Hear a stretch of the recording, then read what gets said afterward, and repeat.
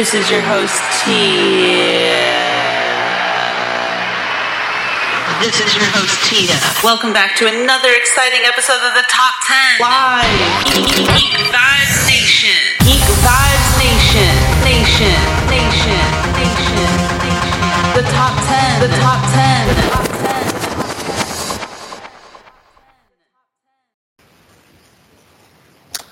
Hello, everyone, and welcome back to another amazing episode of the Top 10 by Geek Vibes Nation. For this evening's Top 10, I'm your host, Tia, and I have with me, as always, the amazing Brittany. How are you doing? I'm great. It feels a little different. I'm not, laying downstairs while talking. I'm actually at my, how do you say, I don't want to say studio, streaming room, I guess that's what we'll call it. Your streaming room, yes. That is a great place to do these podcasts. I mean, it's like your working room. It's your office, pretty much. Yes, my office. Step into my office. I love it. This feels a little strange because, so the listeners will probably be listening to this on Sunday. That's probably when we're posting it. But Brittany and I are actually recording it on a Thursday. And this feels very odd to me. I don't know if it feels any odd to you, Brittany. It does feel a little odd. It makes me feel like I should be getting ready for, going on a trip or, getting ready to go do something. And I'm like, oh, it's nighttime and it's midweek. A little surprising. A trip. Brittany's a traveler of the world here. She always has something going on. Hey, at least it's easy to social distance when you're floating on a river. That is very true. But, yeah, we have a great episode tonight for you guys. We are kind of doing the same format that we did a few weeks ago, which for the life of... Oh, yes, we did the best and worst dads, right, for Father's Day. And we are doing the top 10 best and worst Disney movies. So kind of splitting it up here, getting the best of both worlds, even though 5 of them are going to be worse. But yeah, this format seemed to work really well for us when we did the Father's Day one. So I think that this is a good format to kind of follow every once in a while. And Brittany suggested this topic today. So let's just dive in. I think it's best to start with the worst, and then end in a high note. So, Brittany, from 10 to 6, let's go through the worst Disney movies, and you're going to start us off with number 10.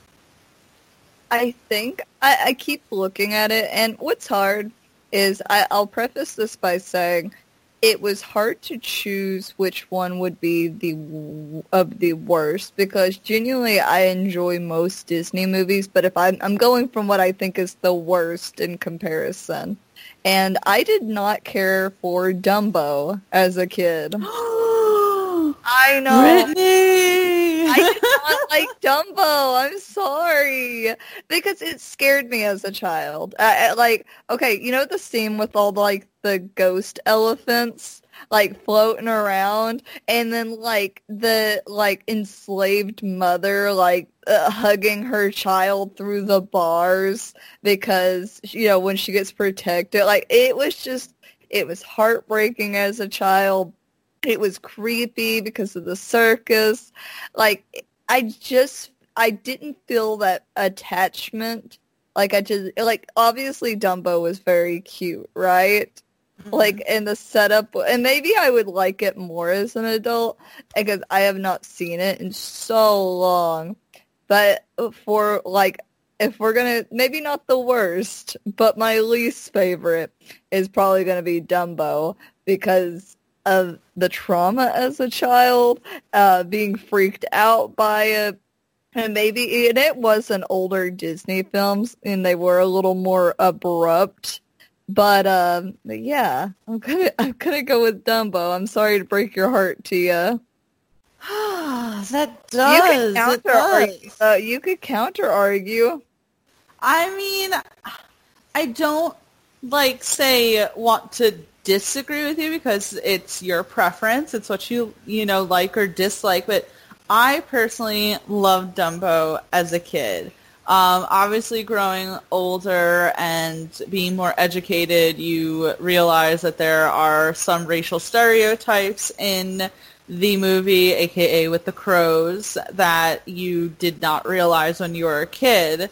But as far as the story itself, like, yeah, it was tragic, but I feel like that's why I liked it so much, because it, to me at least, I felt like Disney cartoons back in the day weren't as sensitive in that, like, they weren't afraid to show a story like that. Like, I mean, think about it. We got Bambi, which they killed the mom, in Bambi. So they weren't afraid to have little children, like, cry pretty much during a movie. So I think that's why I liked it. Obviously, it was hard as a child to watch something like that, but I did like it. I liked the animation style, and of course, Dumbo, it was very cute, but I will say it's been a really long time since I've watched Dumbo, so, maybe my perception would change.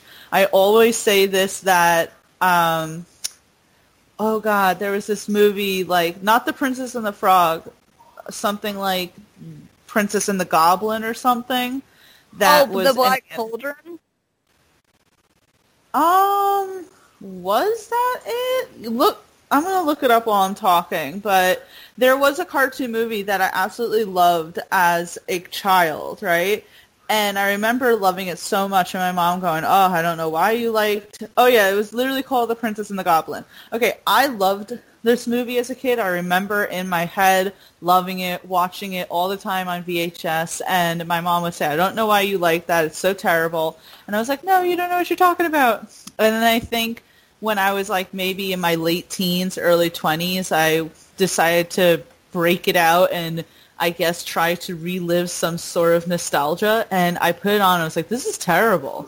No wonder my mom said this. This is really bad. So maybe it would be one of those things where I'd look back at Dumbo and dislike it because of the, racial stereotypes and the, story. But I'm going to say from my nostalgic memory, I did like Dumbo. I think what freaked me out about it is that I think I was so young when I watched it that I think if I watched it now as an adult, I would be able to enjoy it more. But I think as a kid, between, like, the animal abuse, Miss Jumbo, the mom, and her abuse, and it's like, and, like, the creepy trippiness that, like, gets thrown in, it freaked me out as a kid. And I feel bad because, but that's the thing, is I was looking at worst Disney movies, and everyone that ended up on the very worst list were the ones I loved the most. And I'm like, well, am I wrong? Am I wrong, or is the list wrong? And I'm just sitting there staring at it like, no, they're wrong. They don't know what they're talking about. Exactly. I also tried to look at the list, and even I have a list in front of me. And you're right. When you look at it, you say to yourselves, I liked these movies. What are they talking about? But I guess that just goes to show it really is just it's whatever your taste is, I suppose. Oh, I'm sorry to break your heart, Tia. I actually you did kind of feel bad. I broke your heart, Tia. You did kind of break my heart, but it's like okay. That little kid, like where the little boy gets poked in the chest, and he gets poked in the chest, and he's like, "You broke it. You poked my heart." That's you. I'm just saying.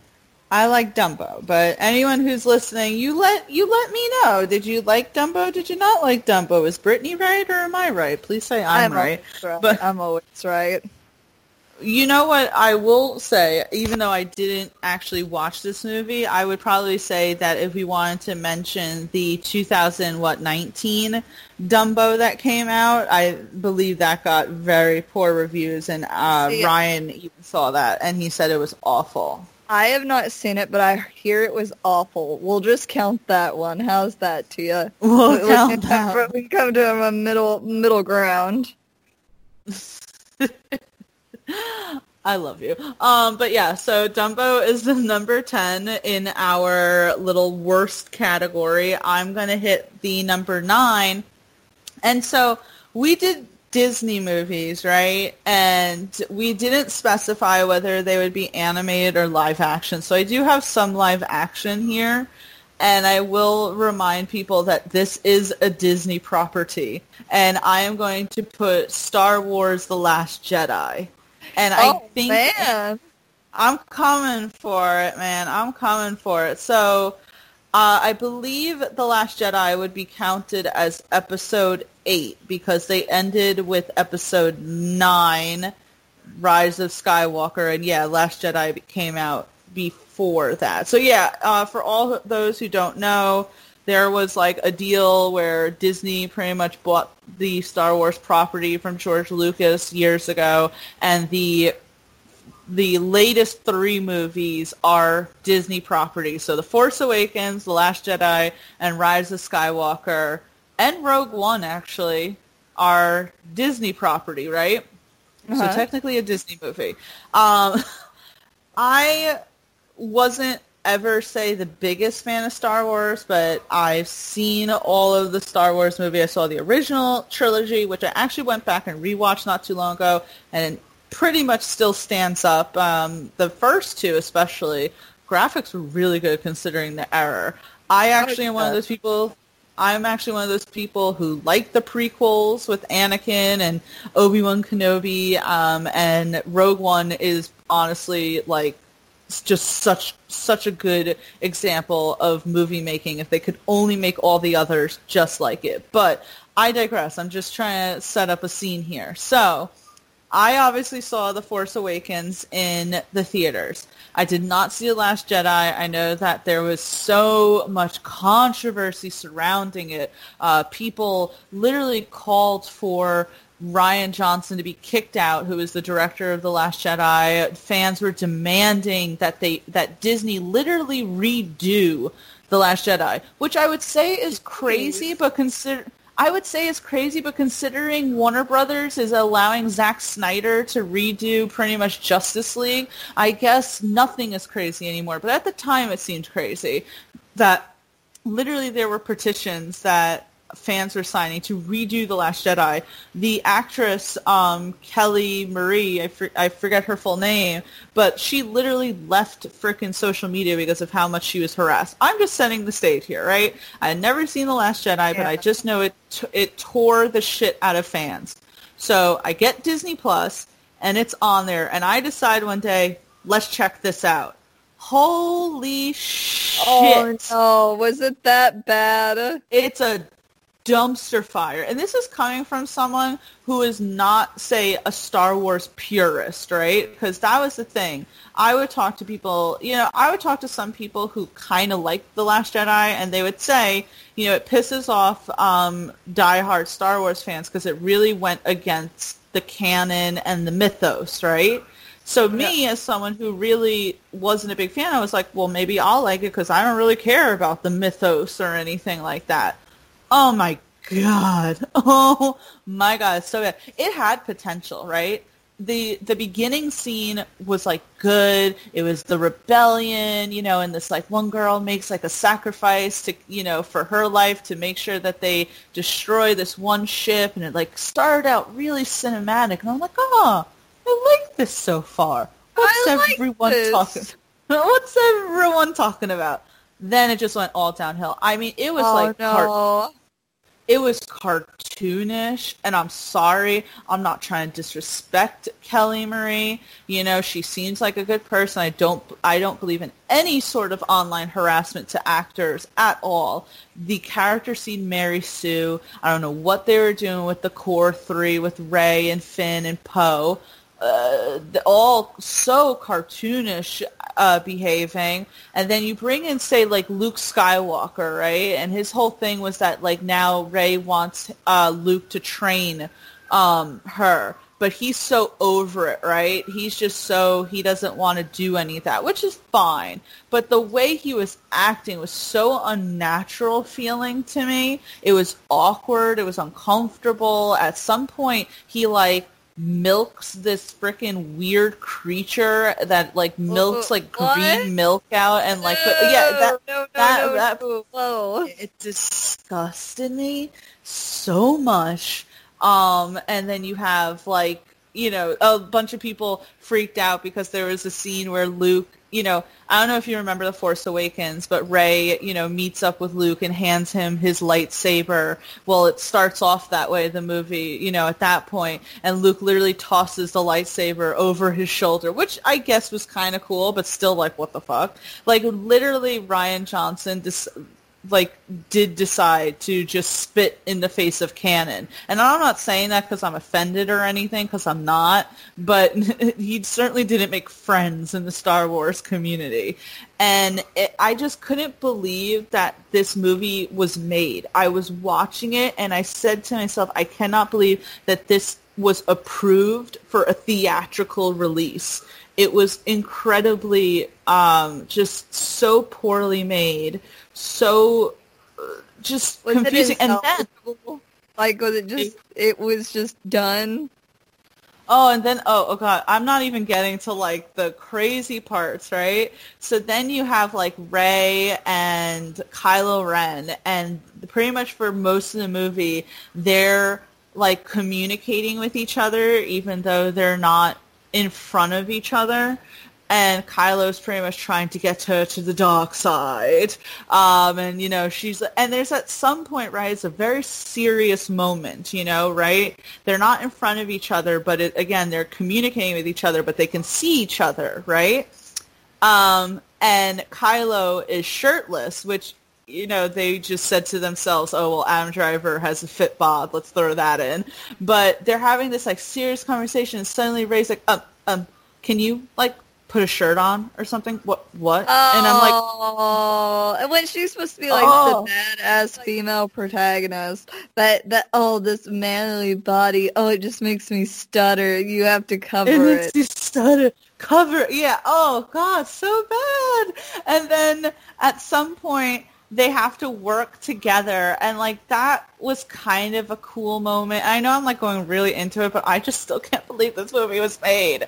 And, you know, it was such bad acting, and I've talked to you about this before on podcasts where I'm like, you know, I kind of like Adam Driver now. I see him as a good actor and very talented, and you know, I feel like he was putting in the most work in this movie. Like, he was putting in the most work. But still, I hated the whole idea because, you know, in the Force Awakens, right, Kylo Ren kills his dad, Han Solo.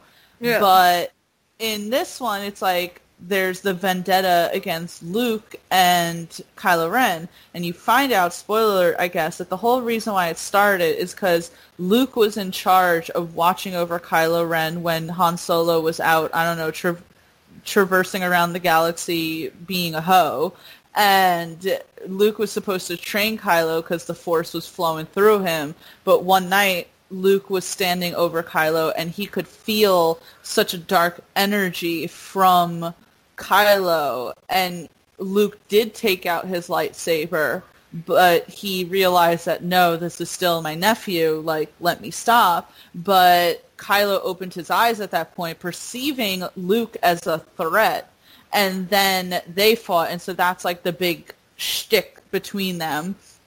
I swear I'm, like, coming to a conclusion here, Brittany. I'm just, like, reliving it.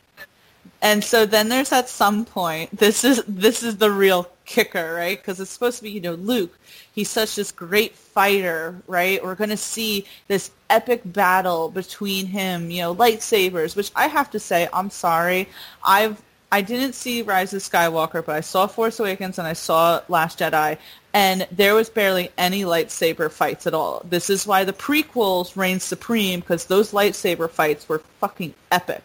But I digress. So there's at some point where Kylo and all of his army go to this beach, and there's Luke standing in the middle of the beach, ready to go face to face, and Kylo's just like, fire! And all this freaking gunfire goes again. You're sitting there going, there is no way in ever-loving hell that he could survive that. Well, the dust settles, and there's Luke, and he pretty much dusts off his shoulder, literally dusts off his shoulder, and then you realize he's not really there. He's just projecting himself there because he's old and he can't fight anymore. And I'm just like, and then there was another thing and blah, blah, blah, blah. Oh, Luke dies too. You know, they killed Luke Skywalker. So, yeah, I know that was a lot. It was like a mess, an absolute mess. It was a mess. I swear I watched it, and the whole time, again, the only thing I was thinking was, how was this an actual movie? How did this touch, like, any sort of drawing board or approval? You know, because you gotta get approval from these frickin' studio heads for shit like this. And you're telling me that happened? And I'm sorry. It was so bad. Oh, one last thing. So, oh no, there's more? It already sounds so bad, though. So, Finn, right? One of the characters, John Boyega's character, Finn ends up having to work with that girl, Kelly Tran or something, has to work with her the whole movie. So unnatural. They do a bunch of shit that was just so random, and whatever, those scenery were just so not Star Wars. And then they randomly kiss at some point. It was so forced. Like, nothing was leading up to that at all. And they kissed each other. And it was so awkward. I felt bad for the actors. America kissing, Carter? No. That was more warranted and more, like, believable than this shit. No. I didn't mind Cat kissing Sharon. I mean, looking back at it, when you sit there, you're like, okay, that's really random, but I feel like they just wanted him to say, move on, but then it's him going back to Peggy, and I just want that conversation to happen where Cap was like, so, in the future, just to let you know, I kissed your niece. It's like, will that niece still exist, though, at that point? Oh... I think it's a different timeline. I don't know. That was a little confusing. No, that's going to start getting things kind of complicated. But, you know, Sharon Carter is coming back for the Falcon and Winter Soldier show, and I wonder if, like, they're going to try and do something with her and Bucky or something now. Like, I don't fucking know. Anyway, that's off subject. I'm sorry. I rambled on forever, but yes, The Last Jedi. Oh, man. I don't think I can be as aggressive with the movies that I dislike as much as awful as that was. I feel beaten, Tina. As soon as we decided that it was Disney, I was like, that's right. That's a Disney movie. It's going on the list. It's going on the list. I know. Every time I look at the films, I'm like, God, I like that movie, though. And I like this movie. And I like this movie, and I'm like, maybe I just mildly dislike a lot of these. But I have my reasoning for it. Of course. I just thought that The Last Jedi was terrible, and I had to rant about it. See how bad it is. I feel like I honestly just need to watch it now just to understand your pain. How much of my soul do I have to sacrifice for it, though? Like half of your soul. Like, definitely half. I can't spare that much. You know what the thing is? And so I saw The Last Jedi, like, a while ago. And then I only saw, Rogue One recently. But now that I've seen Rogue One, it makes me sit there and go... So a lot of people have been saying that since Disney has bought out Star Wars, that everything's been shit. And a lot has been shit. But Rogue One was amazing. Like, such a perfect example of great storytelling, executing it properly, great actors, the costumes, setups, yada yada, right? And then The Mandalorian is an insanely good show. So I'm like, how do you have that? You have those two projects that are so good, but then, like, to me, The Force Awakens was just subpar. Last Jedi was a dumpster fire. Rise of Skywalker, people weren't happy with. And then you had that Han Solo movie that people were saying, like, that movie was so bad that literally Disney had a shit ton of solo Star Wars movies planned, and they literally scrapped every single one of them because that movie did so awful. Jeez. I mean, I guess they shot themselves in the foot, right? I feel bad because I'm at an 11 with this, and you're probably sitting there going, like, okay, Tia, stop getting this crazy about it, but I can't help it. No, I completely get you. I completely understand. I'm just... I want to watch it, though. I want to watch it. It sounds so bad. I want to watch it. Thank you. Well, okay. Let me put it this way. Justice League was better. No, Tia, you don't mean that. Don't mean that. If you sat there and you said, for $1 million, you either have to watch Justice League or The Last Jedi again, I would say put on Justice League. Oh, okay. Holy shit, Tia. I know. So, yeah. That's my number 9. But let's move on from the world of Star Wars and let's hop into number 8, your pick. I'm sitting there and I'm looking at it. I'm wondering to myself, because I don't want to get hate for any of these. So I am going to go ahead and roll into, and it's not just the song that I hate, okay? I'm going to go with Frozen. Oh my god, that was kind of on my list too, but I never saw it. I just wanted to put it on it to have it on the list, so I'm glad you have it here. I don't know if it's just because I've gotten older, but the story itself, it's great. You have Elsa, who has her ice powers and has been shut off from the world because she can't control them, and she's afraid of, that secret getting out, basically, right? And, she accidentally hurt her little sister, nearly killed her, Anna. And so, she's definitely, we have an older princess turning into a queen. They lose their parents, right? And you have the setup of, the sister wants to instantly get married, 5 seconds into meeting this guy because she's never had anybody in her life, right? And so instantly, and her sister's like, are you stupid? Don't do that. And I think it had a lot of great stuff into it. It just felt like it didn't have a soul, if that makes sense. It felt like, for me, when I had watched, say, like Hercules, right? You felt attached to Hercules. You got to see him from point A to point B, make the ultimate sacrifices. You felt super attached.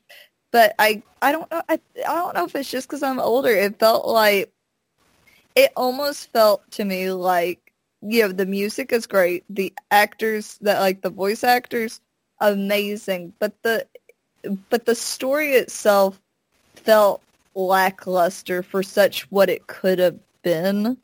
And I think everybody also is is tired of hearing "Let It Go" or "Do you want to build a snowman?" And I'm telling you, I have 2 baby cousins, and they each were they both wanted to be Elsa. They were like... Go ahead. Brittany?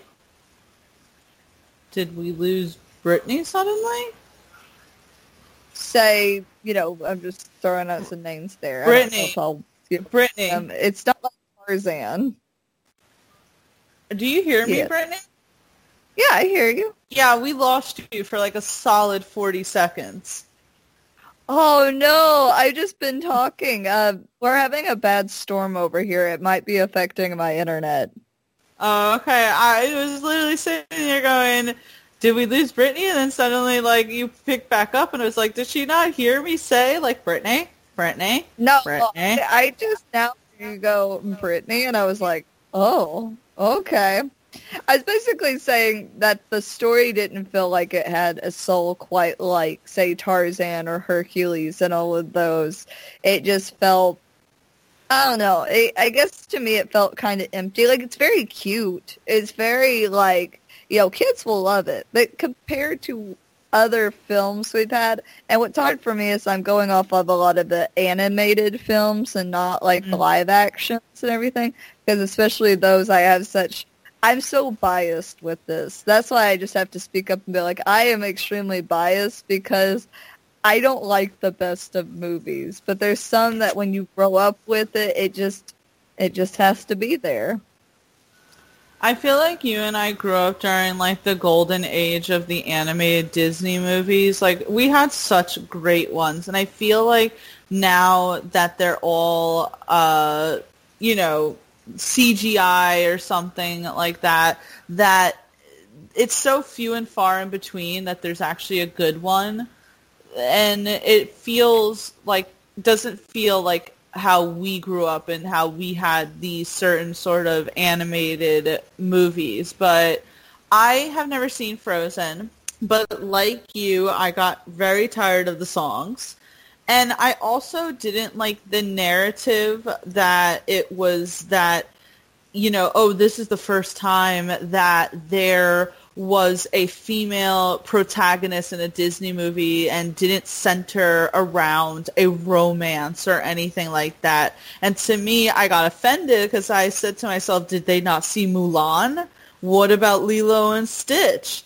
I understand that there hasn't been many, but to completely disregard and kind of have this narrative that this is like such a progressive and, stigma-shattering movie, kind of to me, I didn't like that. It rubbed me a little the wrong way, and it kind of made me not want to see it even more. And I felt like that movie was riding on that sort of thing to be successful instead of just producing a good movie. That's what I felt like. I felt like they wrote in everything that was needed for a great movie to sell, but didn't put the heart into it. Yeah, it was like the marketing team put this together and said, this is how we'll be able to market it, instead of just female lead. We have an actual adult in it. The oldest queen, I think she was like 21, or at least, like something like that. Like, it was a big deal. And then they're like, we have a girl with powers winning her independence and not being afraid anymore. We have a romance that's being natural. It was like they threw in everything they needed, but it was still very weird. And I will say that the first Frozen came out in 2013, and the movie Brave came out in 2012. And didn't Brave also have a strong female lead who, was determined to break gender stereotypes and be her own warrior? So how you gonna completely disregard Brave? This is what I'm talking about. I hated the narrative around Frozen, the way they marketed, because I'm sitting there going, you guys really don't pay attention, do you then? To you, this is just a marketing ploy, because if you actually knew anything about it, it's like, this is going to be very political, this statement, but I don't give a fuck. It's like when Trump congratulated that one woman astronaut saying about, congratulations of being the first woman in space. And she was like, women have been in space since like the 60s, or have you been? Oh, no.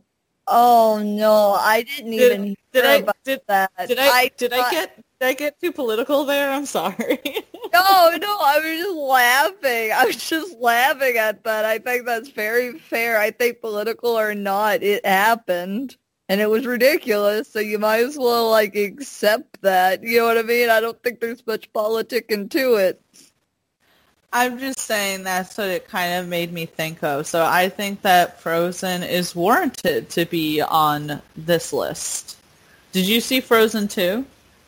I have not. I heard it's not as good as Frozen 1, which, to be fair, I did enjoy Frozen. I did enjoy the songs initially. I just felt like compared with other Disney films, and there's plenty of other films that could have beaten it easily, but I haven't seen many of Disney movies lately or quite remember like live action I like Flubber ended up like on the worst, and I was like, I loved Flubber.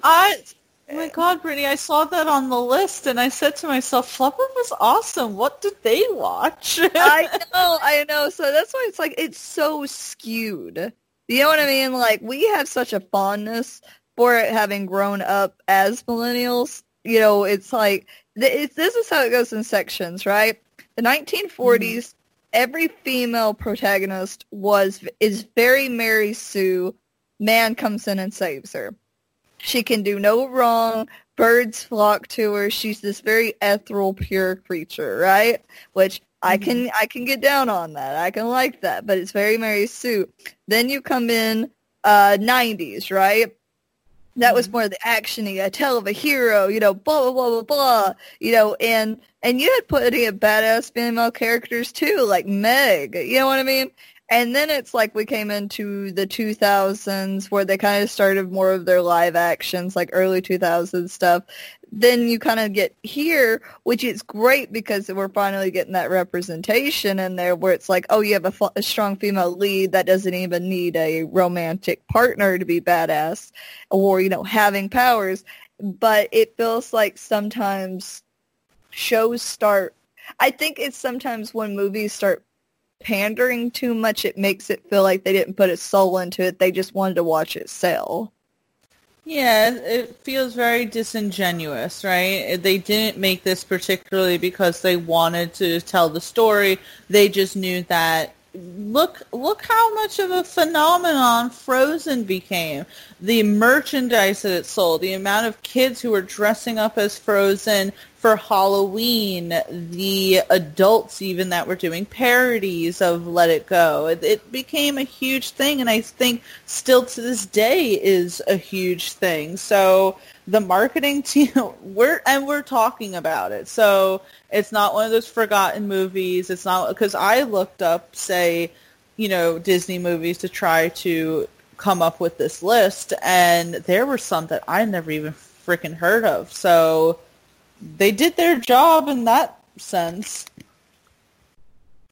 I don't know. I feel bad for putting some of these on here. I just, like I said, they're just ones that I didn't particularly care for.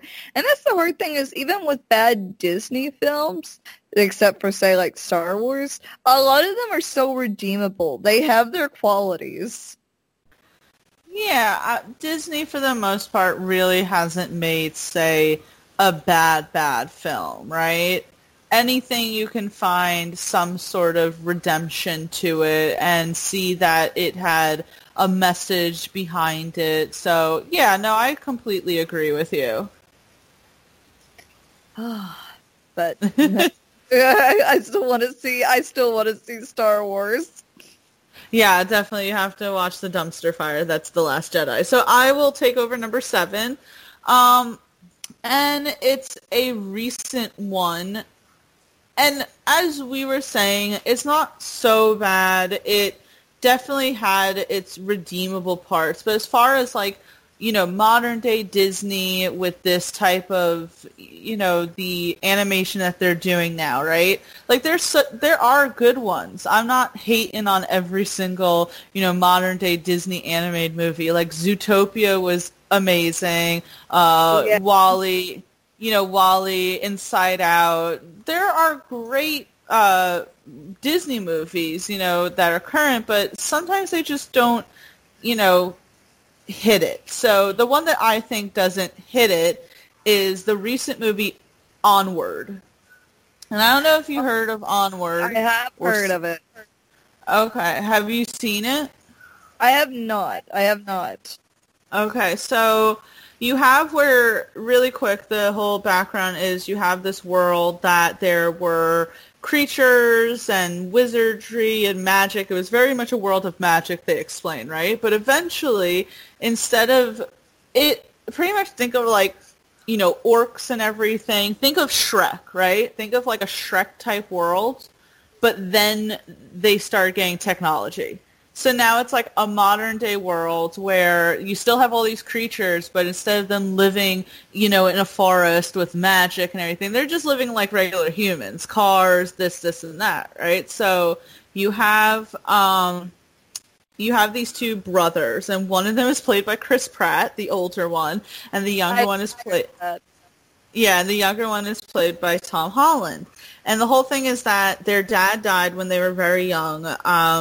I think the dad died before Tom Holland's character was even born, and then Chris Pratt's character was young, but still had a few years with him. And the thing is that Tom Holland is like, his character is turning 16. He's just trying to be in school. He has always wanted to have a connection with his father and blah, blah, blah.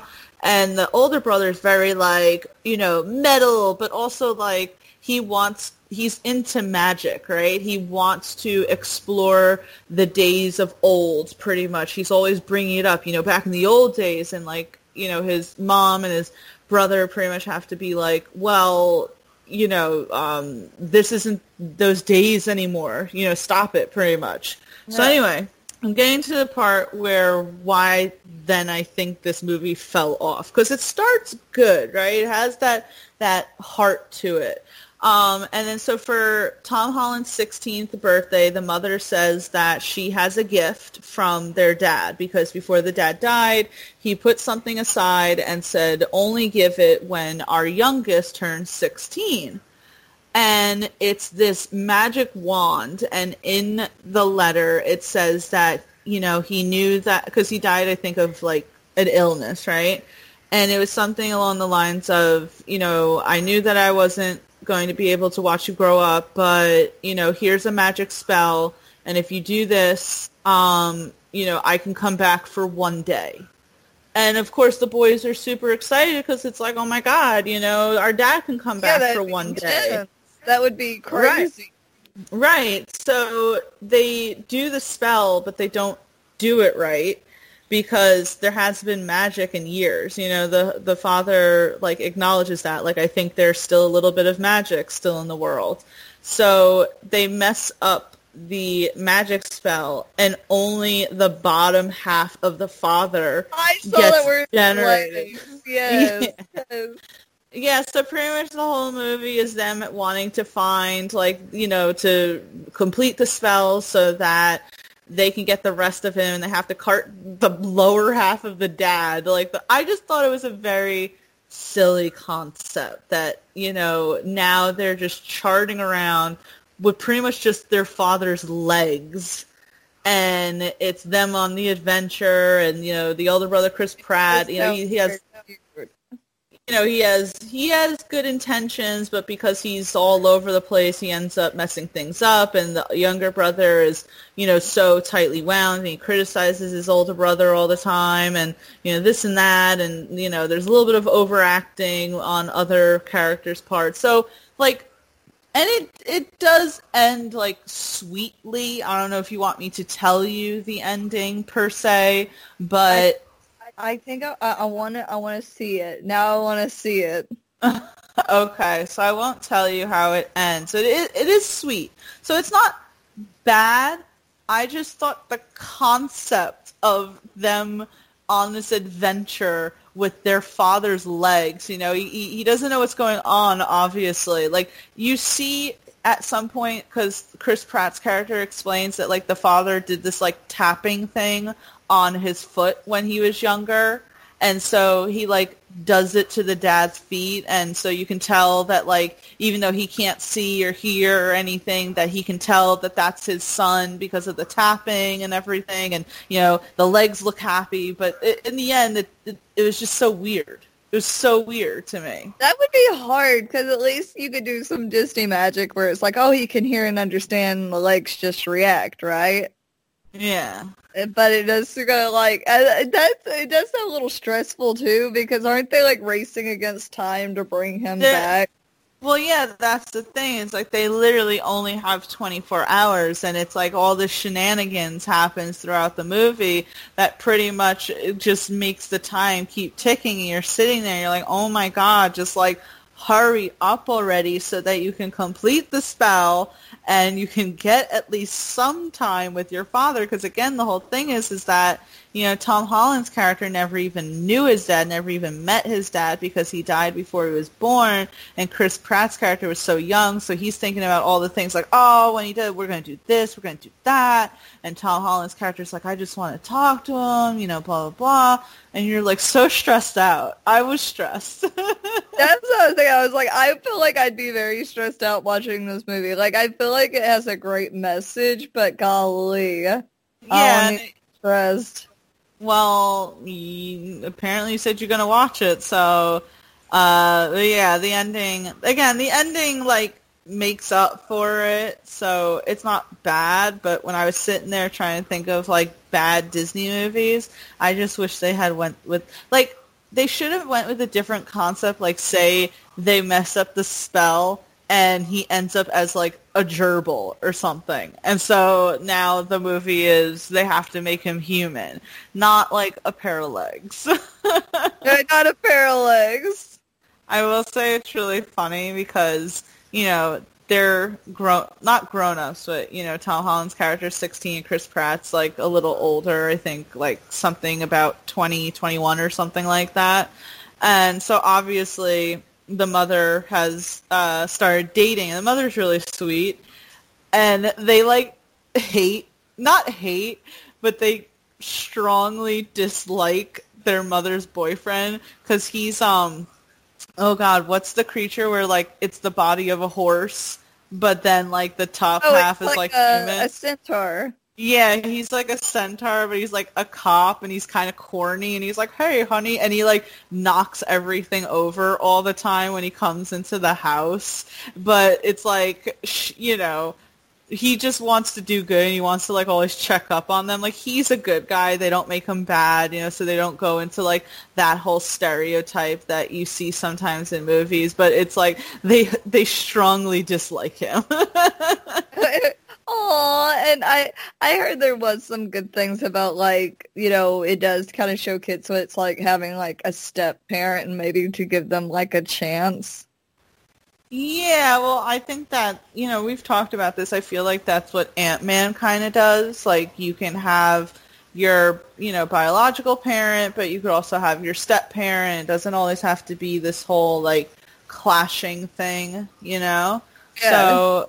Yeah, no, like, that was good. That was good. It had good aspects. It was redeemable. I just really couldn't get past that. Like, once that was the thing, it was hard for me to kind of then truly like the movie. You make good points. You do make very good points. Thank you, Brittany. So, but let's move on. What is your number 6? I am going to go with Mulan 2. I was going to say, if you say the first Mulan, I'm going to have to, like, hang up on you. We would be ending the podcast. Everyone say goodbye to Brittany, because she ain't coming back. I didn't say, no, Mulan 2 okay. So you had the first Mulan, which was amazing, because we'll probably go into that later, right? Mm-hmm. But Disney has this habit of making a bomb-ass first movie and then shitting out a sequel with, like, nothing, no thought put into it. And you could have left it off, right? Yeah, there's a slight relationship between Shang and Mulan, right? Mm-hmm. And you know, they're kind of like, okay, you know, he can tell, like, because that whole time, like, they were warming up to each other, but he thought she was a dude, right? Mm-hmm. And so he was like, oh, yeah, we're bros, blah, blah, blah. But, you know, catching feelings. And, you know, she was a badass in her own right where she didn't need a man, right? And they kind of ended off with the opening. This is like, you know, setting up their wedding, you know, that's turning out that they're nothing alike. They have none of the same wants because, like, she's like, they're like, oh, do you want children? And she's like, well, maybe like one. And he's like, oh, as many as we can. And, and it's starting to stress you out, right? And then they end up like, I think like breaking up or calling off the marriage, or it's all something, right? Well, on a subplot, you have these 3 princesses that I think they're like, they're supposed to be guarding them. I can't remember quite the plot, but you have the trio too from the first movie, right? Which I can't remember their name, and I love them. That's why I hate that I can't remember their names. But and I did like that. They find love with these 3 princesses, and that they fall in love. But it was so lackluster. Like, Mulan wasn't herself in this movie. Shang wasn't himself in this movie. And, there's some good parts, like ultimately Mulan, she knows that one of the princesses is in love with one of the guys, and to kind of like make up, like, because one of the girls is supposed to be marrying Prince Jiki. They call him Jiki, but it's like Jiki. But, and she offers herself up to marry the dude, and, and it nearly happens. And it's just like, the whole movie, it's like, it does focus really on the romance, but it was like, oh, here, you didn't get to see any romance in the first one. Let's make the whole second one romance. And that wasn't the point of Mulan. It was about her, for her family's honor, to, uphold the family name, to, do all these things to save her father, to do all this stuff. Well, the second one was like, oh, boo-hoo, they're not together, they're not going to get married, but, oh, here's a shit ton of romance. It just felt like it was everything the first one stood against. So, just so you know, the names of the 3, because they were the best, They are the best. Was Yao, Ling, and Chain Po. I don't know if I'm pronouncing that right, but I remember that Yao was the short, angry guy, and Ling was the skinny one, and then Chain Po was like the big, cuddly teddy bear. So that was them. And it is true that you said about sequels, right?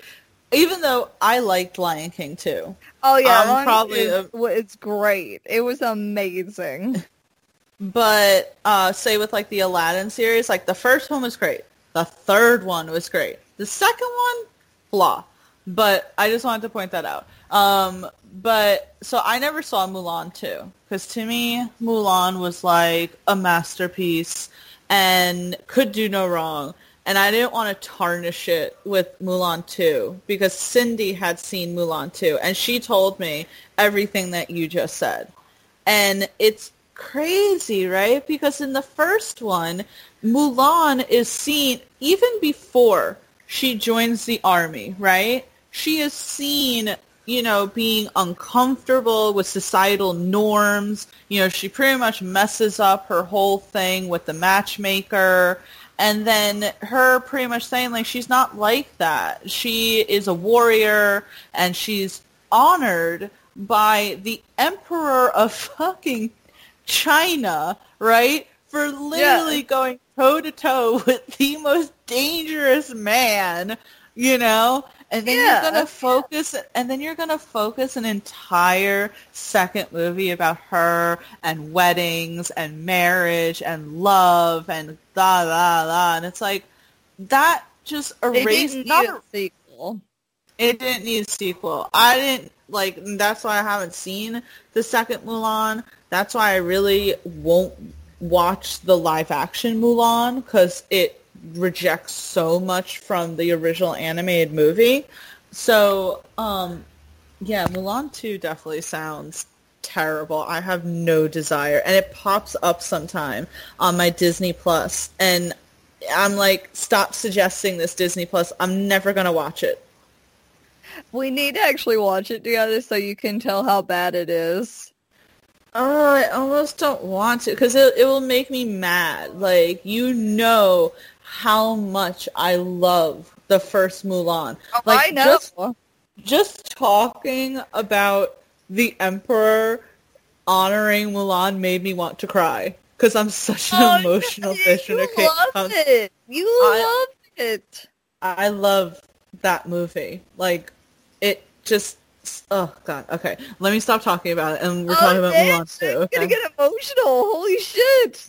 No, it just makes me so angry. Like, how do you ruin a movie like this and you do some dumb shit because you're trying to capitalize on the whole Mulan thing? It's bullshit. I don't like it. All right? I don't like it. I could tell. I feel you on it.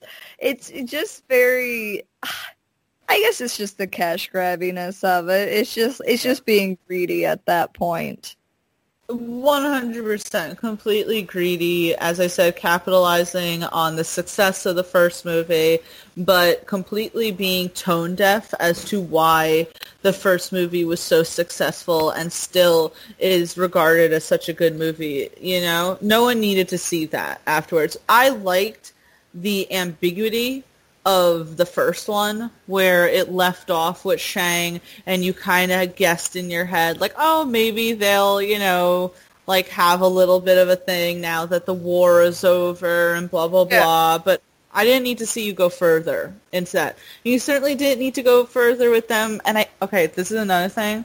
I hate when they, and maybe this is just me like living in some sort of fantasy, but I hate when they make fake drama where it's like, you know, oh, they seem so great, blah, blah, blah. And it's like, now they're getting married. And now it's, oh, I don't like you, or we're not compatible for each other, blah, blah, blah. I'm like, stop with the soap opera drama. Yeah. Yeah, I don't just let them be happy. You ever feel like they can't just let these characters be happy? The only time I felt like it worked was in the first Sex and the City movie. It's the only time it worked. Always bring it back to Sex and the City. I have to. I absolutely have to. It's required. I wrote a contract with myself years ago that said, always make sure it goes back to Sex and the City. Thank God I love you. You're all right there, buddy? Yeah, I'm good. I will seethe to myself about it. No joking. But yeah, so I think that number 6, Mulan 2, is the perfect way to end off the worst category of our top 10 best and worst Disney films. And we're going to go into something happier. We're going to be in the second half, which is the 5 best Disney movies. So thank God for that. I don't know if I can be happy anymore. It's okay. We'll fix that. So I will take number 5. I have to tell you, it's so hard to pick. I wrote down all these ones, and I'm staring right now, and it's so hard for me to even narrow shit down at this point. Oh my god. I feel like I should flip a coin or something. Oh my gosh, you feel intense about it. I can tell. There are so many movies. I'm gonna just have so many honorable mentions. But I guess if I have to pick, I'm gonna put Hercules. I'm gonna put Hercules as my number 5. Fun. I think you were talking about this earlier in the list that Hercules is a great animated movie from Disney. I love the story behind Hercules of how he is the product of a god, but then raised by humans and always has this feeling of insecurity and not being accepted because he's so clumsy because he's so strong. First of all, the songs are great, right? The songs are absolutely amazing. I love the story of him wanting to be a champion, being trained by... I feel like that guy was voiced by Danny DeVito. I feel like he had to have been. No, it was Danny DeVito. It was Danny DeVito. That did Phil. Oh my god, I love it with Phil. And then it's like it takes place in ancient Greece, right? And it's all about gods and da-da-da. But then it's like has this very, a marketable moment when Hercules starts becoming a hero. They're literally whatchamacallit, selling merchandise or whatever. Oh, and then yeah. you have those women in the vase who, sing, and their songs are great. And then you have Hades, who is one of the best characters in the Disney world. Just amazing.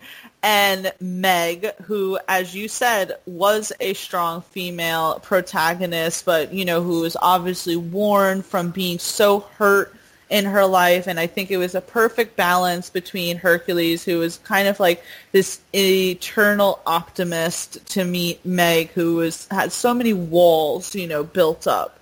And the whole entire thing is just amazing. It gets really dark, right? You got those three women who predict, the past, present, and future.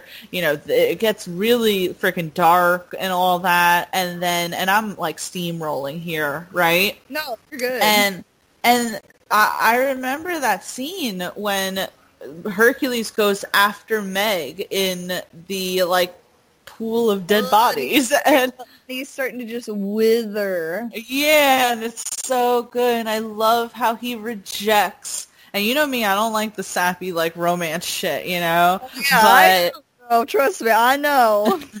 But I love that he rejects taking his place amongst the gods to be with Meg and to be human and then to protect those around him. I loved all of that. I don't know. I loved finding out about the gods. I loved all that. And I especially loved it too, Brittany, because believe it or not, I say this all the time to you, I'm not a gamer. But you know what I was back in the day? I was a PC gamer because I played all the games from the Disney movies. Yeah. And there was definitely a Disney Hercules PC game that I played religiously, and I can remember it. It was like all narrated by, oh God, who is the messenger god? I forgot his name now. Ares? Not Ares. What's that? Ares? Oh, Hermes. Hermes. Sorry, I had a block moment. Don't judge me. It was narrated by Hermes. So I just loved this. All right. I loved everything. I loved the style of the animation too. It was just great. Hercules was a top-notch. And I feel like when people talk about great Disney animated movies, they kind of gloss over this film a lot. Because it was more modern, right? Like you have Snow White and the Seven Dwarfs, which is older, Bambi, older. You had all these like kind of older ones. And Hercules, I feel like, was at the end point of the cartoon animation before Disney moved on to their CGI animation. Hercules was kind of the last one. And to me, it was a great one. So yeah, Hercules is going to be my number 5. Brittany, what do you think about Hercules?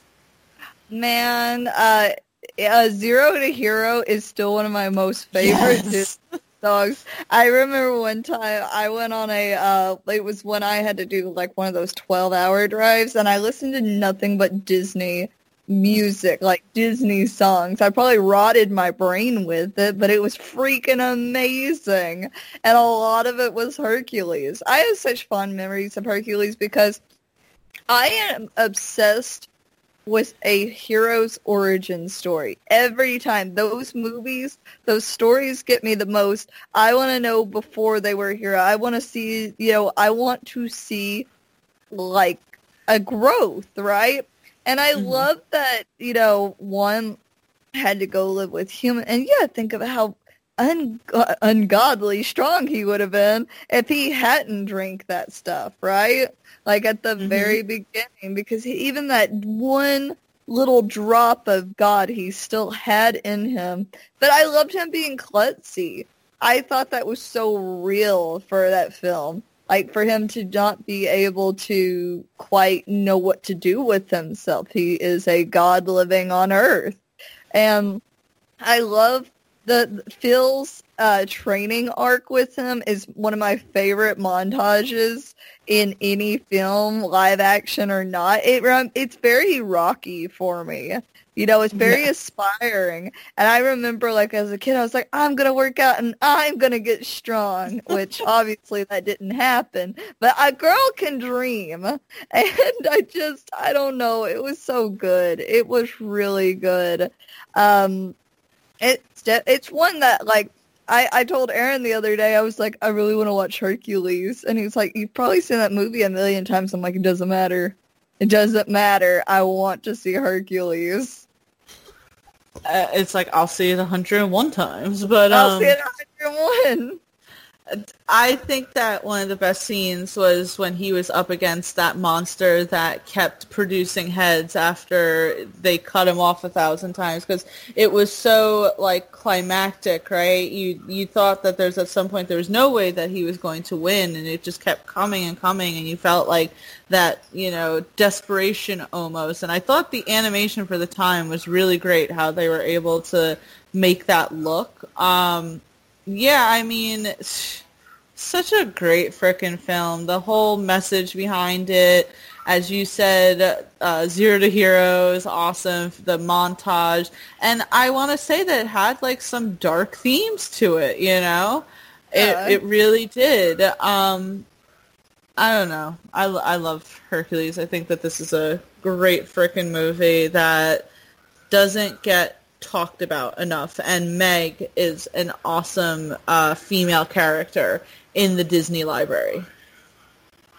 Man, now I want to go watch Hercules. Thanks a lot, Tia. Thanks a lot. That's not a bad thing. That is not a bad thing. Hades is the more that I think of him. Someone said, oh God, someone pointed out this scene where Meg said something like Hades is telling her that Hercules is gonna break her heart, he's gonna lie soon, and Meg's like, well, how do you know that? And he's like, because he's a man or something, and someone was like, the sass.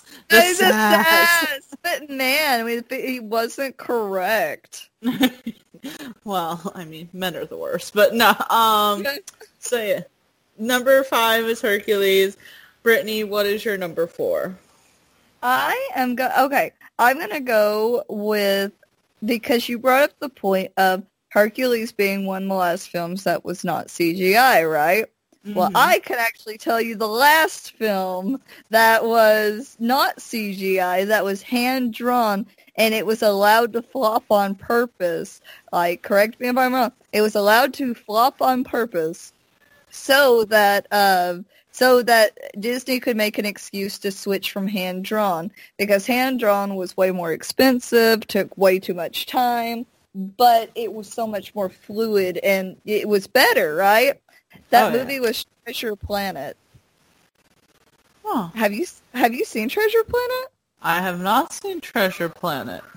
Do you know what Treasure Island, the movie, was about? No.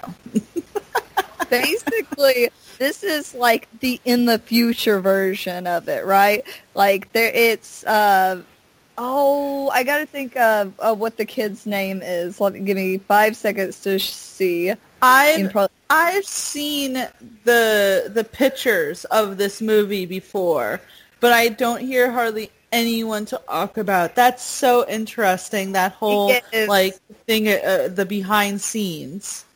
Well, what it was is that, so it follows Jim Hawkins, right? Who actually was voiced by Joseph Gordon-Levitt.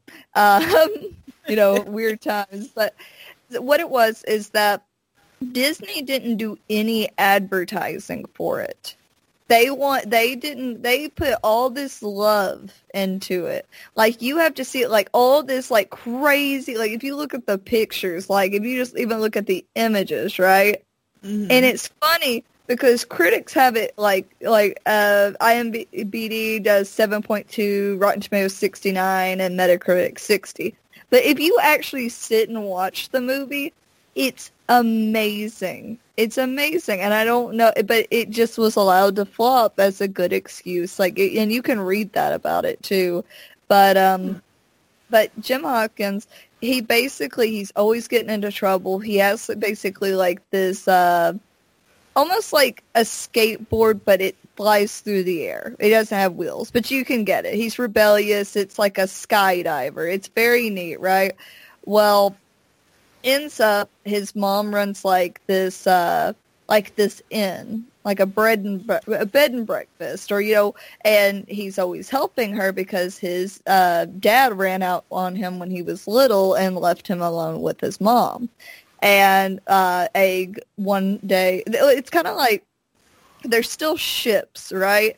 But they go through the sky and they travel planet to planet. They basically ride these currents. So imagine instead of spaceships, they're ships. They look like pirate ships. And they look like just ships from back, what you would expect for that time period, right? For pirates and stuff. Whole big thing. They end up finding this map that will take them to Treasure Planet. Because in the original story, it's Treasure Planet. He finds a map, right? Well, the cook on there, him and Jim Hopkins, they start to go close, like very father-son relationship, right? The cook, I can't remember what they call him. I gotta find it really quick because he was amazing. Well, the cook and him, they get really close together. He teaches him everything that you think a father would teach a son, right? How to tie knots, how to do certain things, how to take care of himself, like good survival skills. But it turns out that the cook is one of the most feared pirates in the entire universe. And that he's on that ship because he knows that they have the map to Treasure Planet, which is what he wants. But he's grown this relationship with Jim Hawkins so much that, he doesn't want to kill the boy. He's just like, oh, you could join me. And it's this whole big thing. But it's so good because it really showed, like, I love a story where someone hardened and evil and mean, like, learns how to love and care about someone else. And it's not like romantic, but it's like a father-son. He never had a child, and Jim never had a father. And they do get very close together to the point where... Oh, and there's death in it, too. One of the sailors dies. The first mate dies. But a lot of people call it a furry film because the captain is a cat lady. And she is heckin' awesome. She is really badass. But they're like, oh no, she's a cat. And there's a dog dude, too. But it was just very good.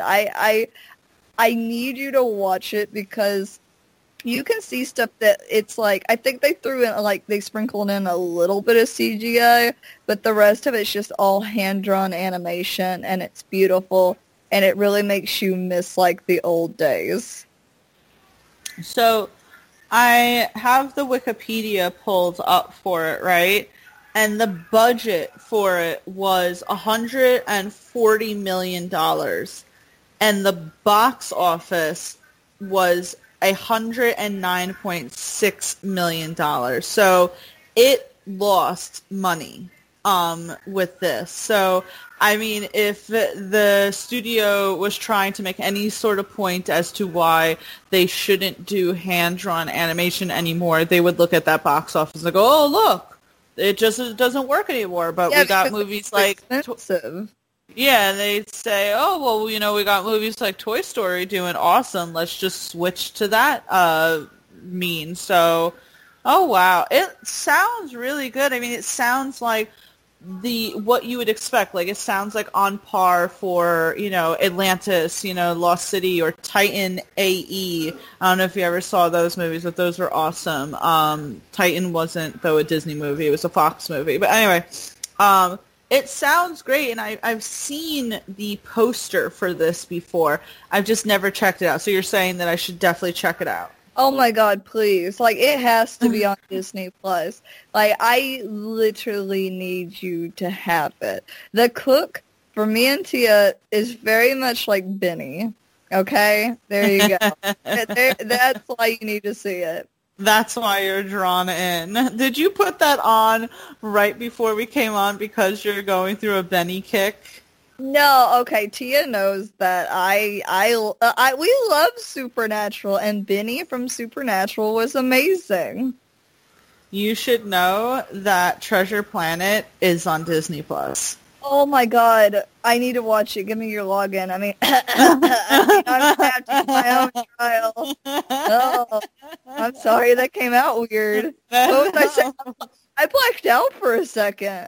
I don't remember what I was saying. You got a weird hitch in your throat there, Brittany. You had a weird hitch in your throat. You still love me. Questionable. But no, I will definitely check it out because I go through these moments sometimes where I am on such a kick on Disney Plus, just kind of going through everything. And instead of, I guess, rewatching old stuff, I should probably check out something new. Yeah, you should. All right, so Treasure Planet is definitely a number 4. Brittany says that you should watch it, and that means that you should all watch it. So, yes, I'm number 3. I'm telling you, Brittany, it's so hard. We're gonna have to do honorable mentions. All right, we're just gonna have to do honorable mentions because there's so many. I'm like so torn because we all know what number 1 is gonna be for me. So it's mostly like just trying to figure out this number 3 spot of what I think is the best one. It's gonna be hard. All right, it's gonna be hard.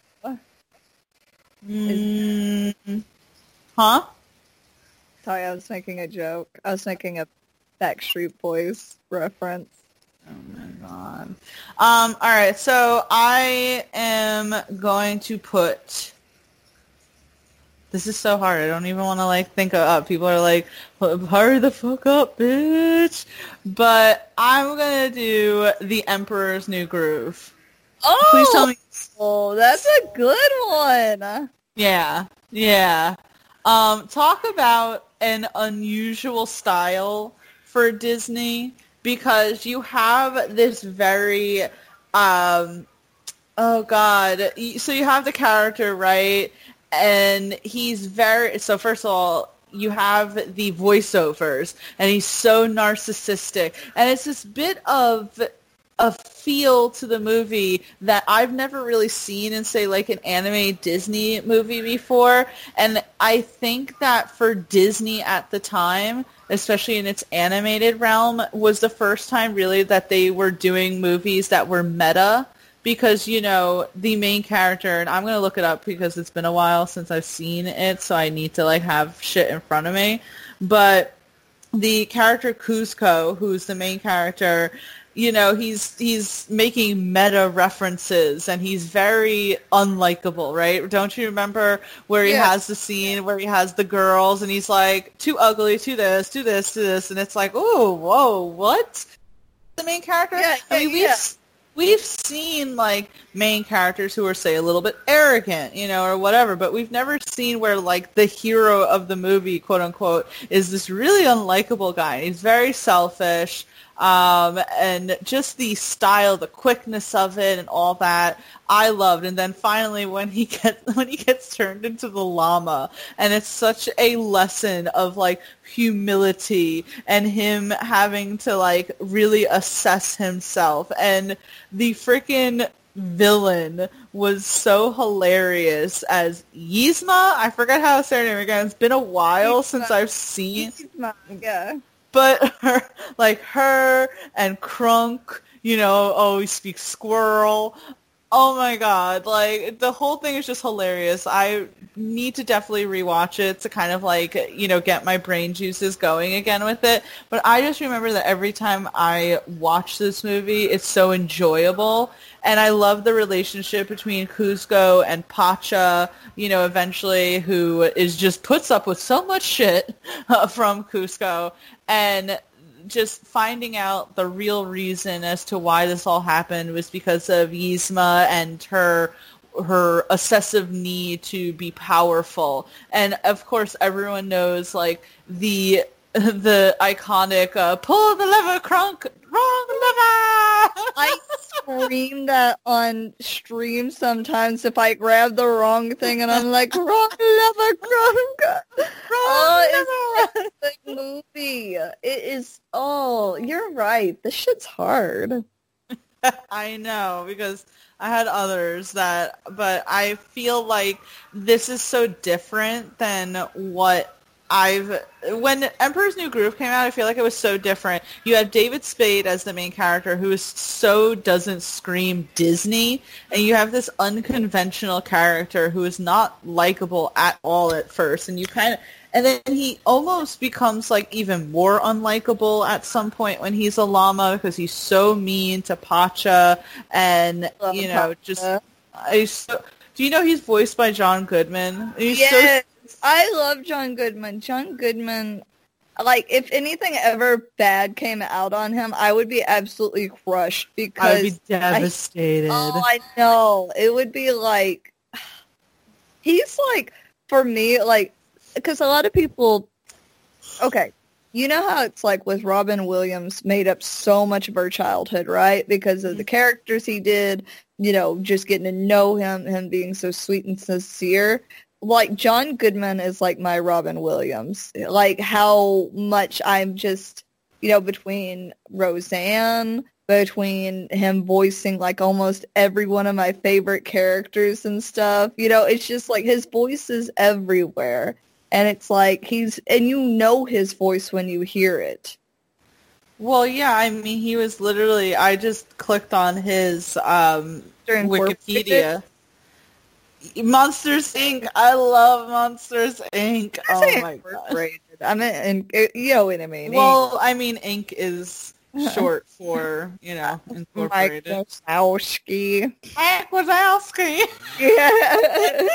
Did you know, by the way, that Steve Buscemi was in that movie? He played the lizard. No! He played such an asshole! I love Monsters, Inc. Mike Wazowski. And Sully.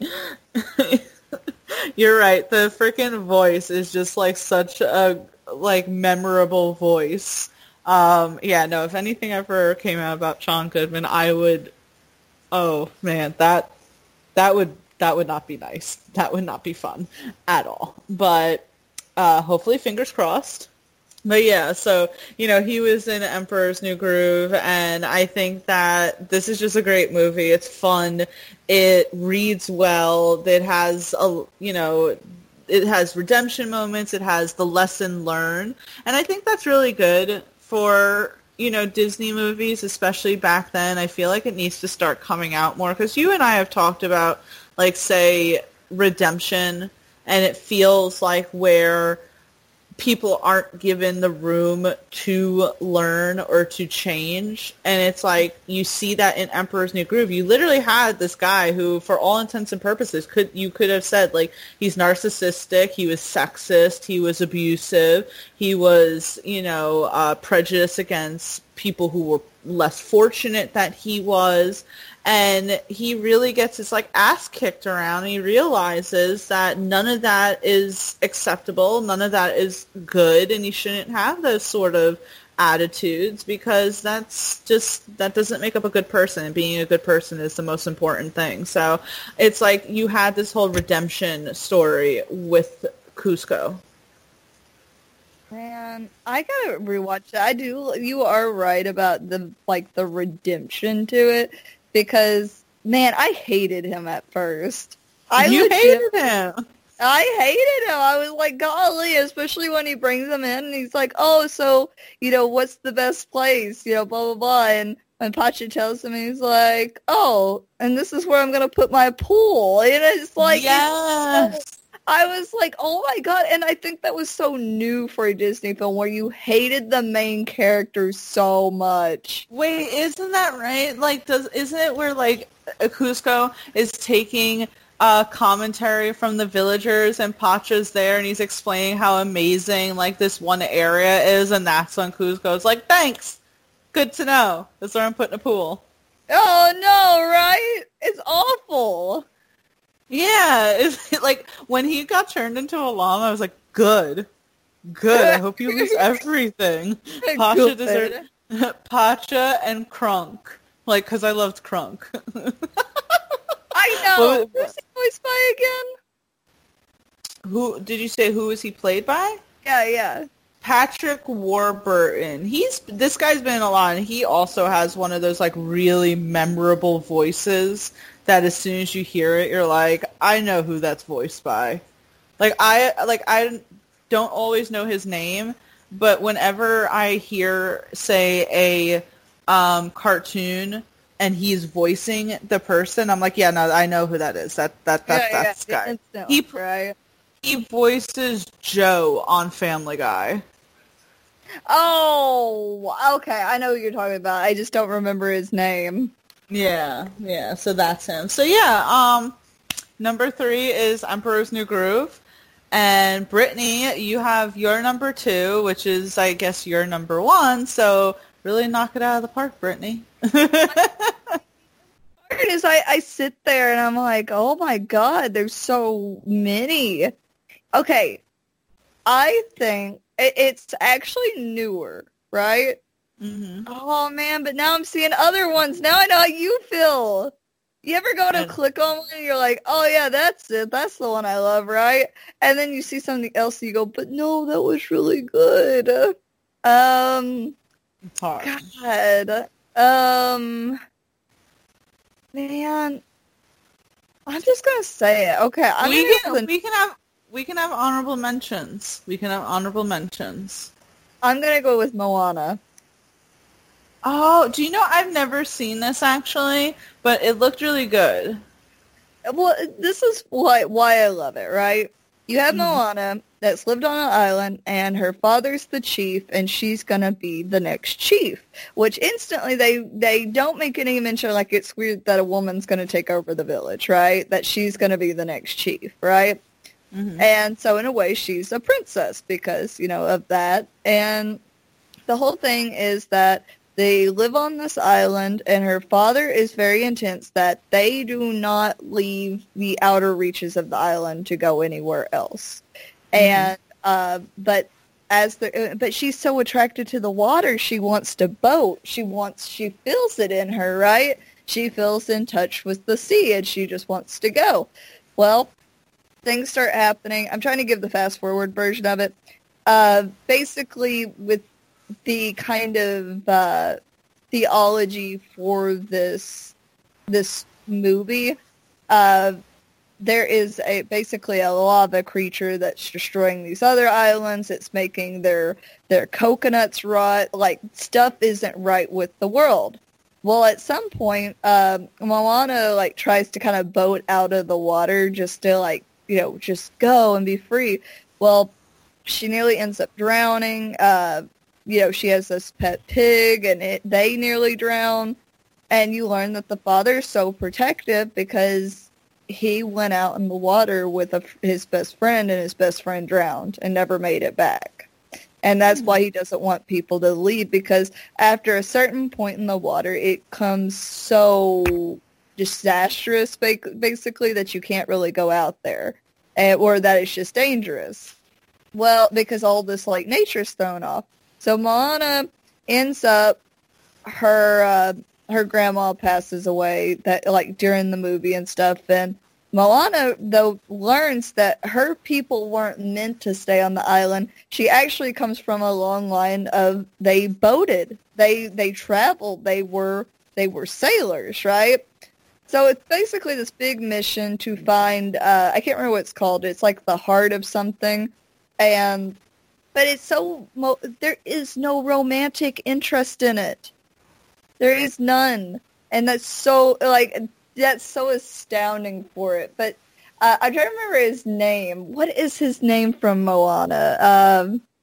Let me see, the dude from Moana, because I can't remember his name right now. Isn't the father played by Dwayne Johnson? No, that's not the father. That is... that's who I'm looking for. Why can't I remember his name? Let me put Moana Dwayne Johnson. He plays Maui? Maui. I could not remember his name. Thank you. Maui. Maui is a demigod, right? And all these tattoos on his body are from feats he's done or things he's done, right? Like heroic acts. And he explains, like, he's the reason they have coconuts. He's the reason they have longer days, because he was trying to impress the humans. I won't go too far into it, but they're not romantic at all. There is no romantic, because he's like a demigod, but basically it's just, they're just friends. And that's so awesome. They're each other's sidekick, basically. They are both the hero, and I don't know, there's just, the songs are so good. I hate that they got stuck in my head, like the You're Welcome song. But, I don't know, it felt like it had more heart. It was very touching, and I think it's nice that we're getting a lot more, like, Disney princesses that aren't, like, it's not, like, taking place in America, it's not European. You have a very tropical, world, and I think that's something that's been kind of slept on. But when you go back through all the other Disney films, because yes, you have I almost said the Prince of Egypt. I don't know why. I was trying to say God, the Prince of Egypt is so good. It's so good. But the more tropical places have been really slept on. And I think it's important to have that kind of representation too. And I think it's like, oh no, it was very touching. It told a story, and there was a part in it, and this is the spoiler alert, the monster creature that ended up doing this stuff turned out to be the good guy, but Maui had accidentally wronged her. He took her heart. And she has this song, I gotta remember how it goes, but that she's like, basically, Moana sings to her that she's like, I know you've been hurt, they changed you. And, like, I don't know, it's just very touching that it almost was like trying to make that call out for people that may have started out, very good, happy people, but had been so wrong they turned into more hardened people. But that that they understood why they felt that way. And I don't know, it's just a really good movie. No, I definitely have to check out Moana, because I saw when it came out the really positive reception that it had gotten, and it looked good because I liked the fact that there was no romance in it, and the fact that, like, Dwayne Johnson was in it, and also that it gave way for representation of Polynesian people, that culture, because when have you ever really seen that, right? In a Disney movie, an animated movie, like, when have you ever seen that? So it allowed for a demographic of people to feel represented in film, in a major film that has been popularized. Sorry, kids, kids love it, and it looked good. Like, it looks really good. I want to see it. I love that they made, like, Dwayne Johnson's character freaking massive, because it, of course, represents him in real life. So I love what you said about it. It sounds like a really great film, and I actually just pulled up my Disney Plus app and put it on my list. Yes, but you have to watch Treasure Planet first. Okay. Well, I have nothing to do on Sunday since we're doing this on a Thursday, so I guess it'll be a Disney Plus kind of day. Heck yeah, I love it when I win. You gotta watch, I guess, The Last Jedi. Oh, I feel bad for you. I wanted to watch John Wick. Yes. No, you have to watch John Wick first. You have to watch it. You have to watch all 3 John Wicks. Like, it's not just the one John Wick. It's all 3 John Wicks. Oh, man. I'm holding you to it. Oh, all right. Man. I want... And this is a Disney list, so this is completely unrelated. But your homework is in the next 2 weeks to have watched all 3 John Wick movies, so that we could do a top 10 on the John Wick series. Oh my gosh! Oh man, yep. That's a lot of movies. Okay, I'm gonna try my best. I'm gonna try my darnest. No, I'm gonna hold you to it. But yeah, so. How do I pronounce Moana? Moana? Moana. Moana. Moana. So Moana, I think this is a great number 2. I think that a lot of people would agree with you that it certainly deserves to be on this list, and I will definitely check it out because it looks good. So I definitely want to watch it. So we are down to the number 1 spot on our top 10 Disney's best and worst movies, and I'm still saying that there's going to be honorable mentions because I'm not going to leave this podcast without mentioning the honorable mentions. But the first half of this list was the worst, so 10 through 6. So 10 we have Dumbo, number 9 we have The Last Jedi, number 8 we have Frozen, number 7 we have Onward, and number 6 we have Mulan 2. And now the second half is the best. So number 5, we have Hercules. Number 4, we have Treasure Planet. Number 3, we have Emperor's New Groove. Number 2, we have Moana. And number 1, let's get down to business. I knew it. Because I'm putting Mulan down. You knew it had to come, and I feel like bad for not putting, say, The Lion King, because I feel like The Lion King is revered as probably the best out of the hand-drawn movies, and while it doesn't take anything away from The Lion King, I'm sorry, Mulan has to be it. I love Mulan. As I even said when we were talking about Mulan 2, I cry every time I watch Mulan. And you might be thinking, why is she crying? Like, yeah, there's a few sad scenes, but really? And it's like, no, I cry for everything. I cry through the sad scenes, through the powerful scenes, through the happy scenes. I just feel so much emotions through it, right? Like, you have Mulan, who's this unconventional girl because she doesn't fit within the realm of the other women in the village. She messes up her time with the matchmaker, which is a very important time. And, you know, oh my God, you have to look up memes, by the way. I know you don't watch 90 Day Fiancé, but you had to have heard of Big Ed or No Neck Ed.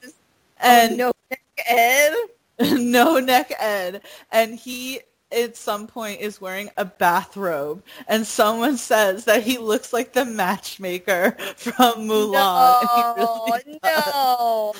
So now that's all I think about. But so anyway, it's like you have Mulan, and I'm going to go through this quickly, right? Because we all know it. We all know it. But, you know, she messes up with the matchmaker, and matchmaker's like, she will never find a husband. That's like a slap in the face during, say, that time, right? Like, oh my God, she's not going to find a husband. That's just...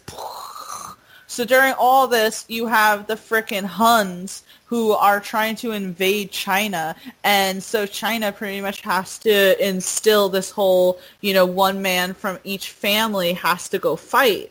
So Mulan's father, who is obviously a man of honor and wants to abide by what his emperor tells them, and also it's like illegal if they don't do it, you know, he agrees to go fight for his country, but you know he's going to die because he's freaking old and he's already fragile.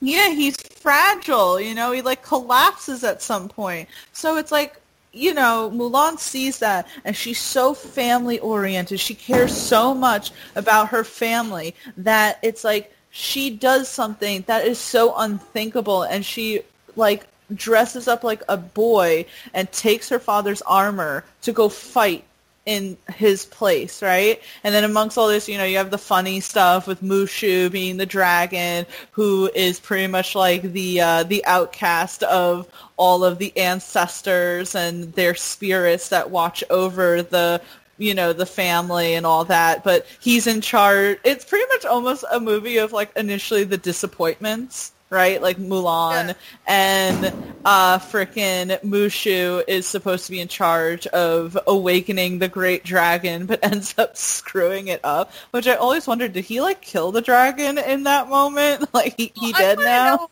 like, was that actually someone, or was it that like I don't know. He's a murderer.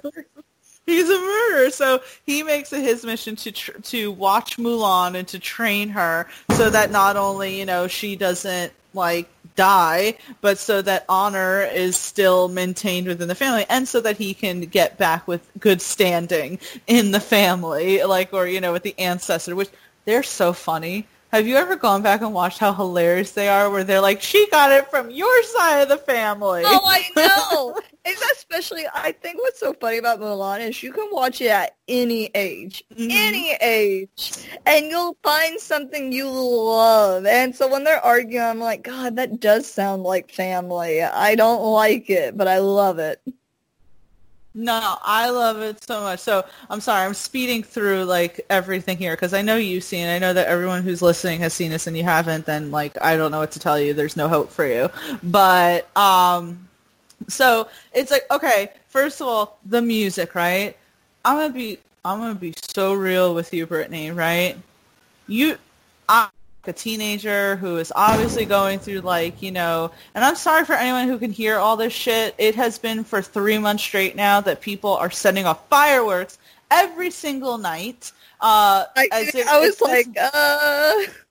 No, it's not. There's no bombs going off here. It's literally fireworks, and this is not just a 4th of July thing. It's literally just happened for 3 months straight every single night. There was a whole story that apparently police have recovered like a shit ton of illegally obtained fireworks in Yonkers, but it doesn't matter because they're still putting it off, and they even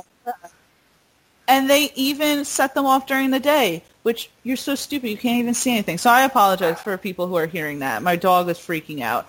Like, thanks a lot, assholes. But anyway, the songs are amazing. Like, I was a teenager when not a teenager when Mulan came out, but I was younger. And then, like, it obviously translated as I was going into being a teen, like, not knowing myself. And so when Mulan had her song, Who Is That Girl I See, I was like, oh my God, I get you. And then of course everyone knows the iconic, like, I'll Make a Man Out of You, the training montage. Like, the Huns. I love that scene so much, man. So Mulan obviously starts off super awkward and blah, blah, but then eventually earns the respect of her commanding officer, gets friends with, the trio. What did I just say their freaking names were? Ling, Chenpo, and Yao? Yes, Yao. Yeah. I love that scene, by the way, when they get butt ass naked and she's just like, oh Jesus Christ. Right. And they're like, what's funny, as a kid, you don't think much about it, because when I was a kid, I was like, why is it, like, when I was real little, because I was real little when it came out, I was like, why does it matter if they see her bathing? And I was like, well, maybe if she's a girl. Yeah. And they're men. I was like, well, maybe below the hips, that's a little different. And I was like, oh, yeah, tits. Or whatever. They would instantly know. So, obviously, like, and again, sped up, right? Like, best scenes, the fighting against the Huns in the snowy mountains, right? And I love where Mulan sets off that one, missile rocket, and at first Mushu's like, you have terrible aim, you're supposed to aim at him, he was right in front of you, but it was like she was aiming for the mountains to get rid of all the Huns. But then she gets injured, you find out she's a girl, and you're like, that one guy was so prepared to kill her, and I'm like, she just took out the entire Hun army, and you're so willing to kill her because she's a girl and she broke the law. So then, like, Shang, pretty much leaves her there but keeps her alive. She realizes the Huns are still alive. She goes and she saves China, right? She swoops in and saves the day. She doesn't need no Prince Charming. The three men, the trio figure out that to beat him is to be women themselves because they dress up, right? Yeah. And she goes as I said, she goes toe to toe with the head Hun, who's the scariest, dangerous motherfucker ever, and literally defeats him both with her skill and her wit. And it is one of the best things. She saves fucking China, all right? She saves China, and the Emperor, I love what he says, right? When he's like, you have done this, you have done that, you have done this, da da da. And you're like, oh my God, is he really going to be mad at her right now? And then he's like, and we thank you for this. You have saved China. And everyone starts bowing. You're going to start crying again, Tia. I'm gonna start crying, or I'm gonna start crying. And then when she goes home and she's like, I hope I've brought honor to his family, and wait for it, when the father says, the greatest honor I have is having you as a daughter. Losing it. Losing it. She's so happy to see her because you think they're going to be so mad. Right. She's like, oh God, like, I just saved China and the emperor gave me a sword and honored me, but I still got to go home and face the music there. So, yeah. Right. Yeah, Mulan is going to be my number one. I'm not crying. You're crying. Oh, no, I am crying. 100%. No! That's the thing. You're like, don't point it out, though. Don't make it awkward. Don't make it awkward.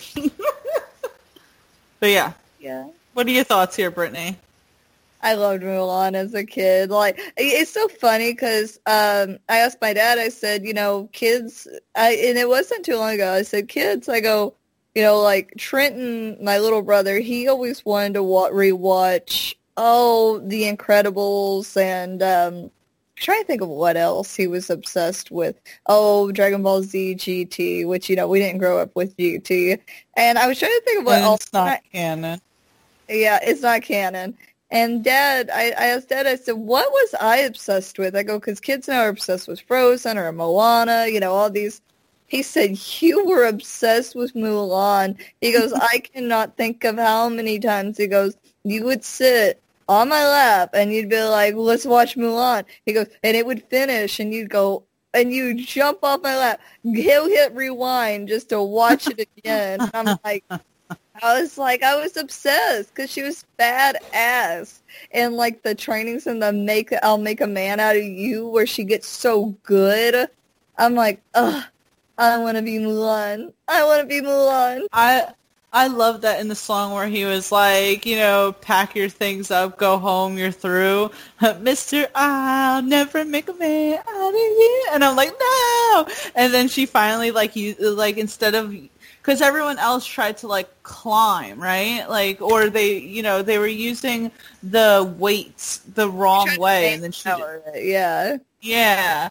And it's like all it took was her just using her intelligence to get that, which very much reminded me, by the way, of Steve Rogers in the first Avenger, in the first Captain America movie, right? Where it's everyone else was trying to climb up the flagpole and all he did was walk over and pull the thing out and it just dropped. And it's see, sometimes, it's not just your brawn that helps you out there.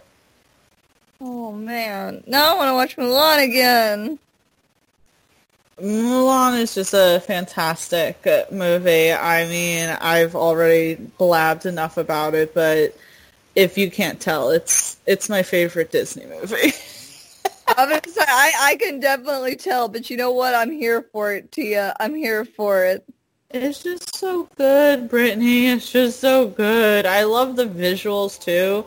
Because they made... yeah, you had all these, bright colors, right? And it was, nice. But you had a lot of, dark themes. First of all, Shang, feeling like he can't live up to his father because his father's a general. The scene where they come across the decimated village and hold up the doll, and it was clear that there was children that were killed. And then, remember the one scene where the Huns got those two guys and they're like, go tell the emperor. And he goes, how many messengers does it take? And he's like, just one. Knowing that, I never got that as a kid. And then one day I was like, oh, he murdered him. He murdered him. That's murder. Murder, Tia.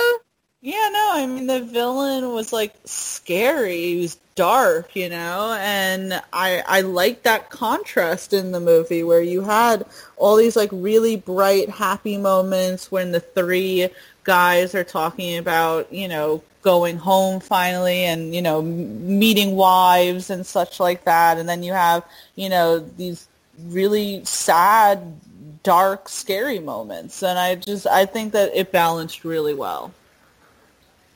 Man, now I gotta rewatch it. Thanks a lot, Tia. You're welcome, Brittany. But do you have any honorable mentions that you'd like to throw out there that we didn't have enough room to put on the list? Oh man. Okay. Like I can go through real quick because I had such a long list. I can call them out. Okay. Yeah, go ahead for it. Let me see. Let me re-bring it back up. The Princess and the Frog was amazing. Beauty and the Beast is actually one of my all-time favorite Disney movies. We kind of talked about Monsters Incorporated. I'm trying to think what else. Oh, let me think. The Goofy movie was freaking amazing. You cannot tell me. That was a good movie. And Oliver and Company. Oh, that was a good one. I liked Oliver and Company. What was I gonna say? What was the first one that you mentioned? I just blanked for a second. The very first one I mentioned was The Princess and the Frog. Yeah, that was a great movie. And then after that, what did you say? Beauty and the Beast. Yeah, I don't know why when I was thinking of Disney movies, I completely blanked on Beauty and the Beast. I did like Beauty and the Beast. I love Beauty and the Beast. By the way, I saw Beauty and the Beast on Broadway like years ago, and it was phenomenal on Broadway. I just need it. Yeah, it's really good. Yeah, no, those are great honorable mentions. As I mentioned before, Lion King, obviously. Oh God, I just blanked on another one that I was going to throw out there that I was like, that should be on there. Oh shit!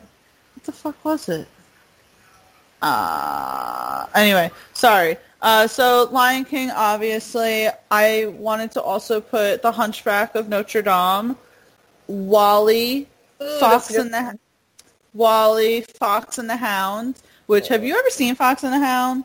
No. AKA the saddest movie ever. It's okay. Quick interjection. Like, whenever, first marriage, right? And at the wedding party or whatever, Ansley said in the quote, the Fox and the Hound will be best friends forever, right? Yeah, forever. And I bawled. That is just too sad. It's too sad. I will never rewatch it, but it deserves to be on this list, or at least in the honorable mentions. You know what I mean?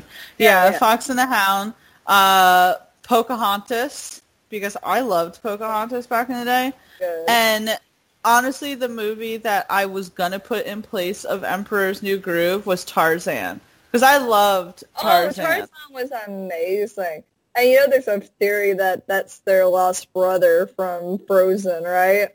Oh yeah, there's a whole was a conspiracy theory that like Tarzan and Frozen, another movie, like all connect. Which I guess would be kind of cool if Disney went in that direction. But yeah, sorry, go ahead.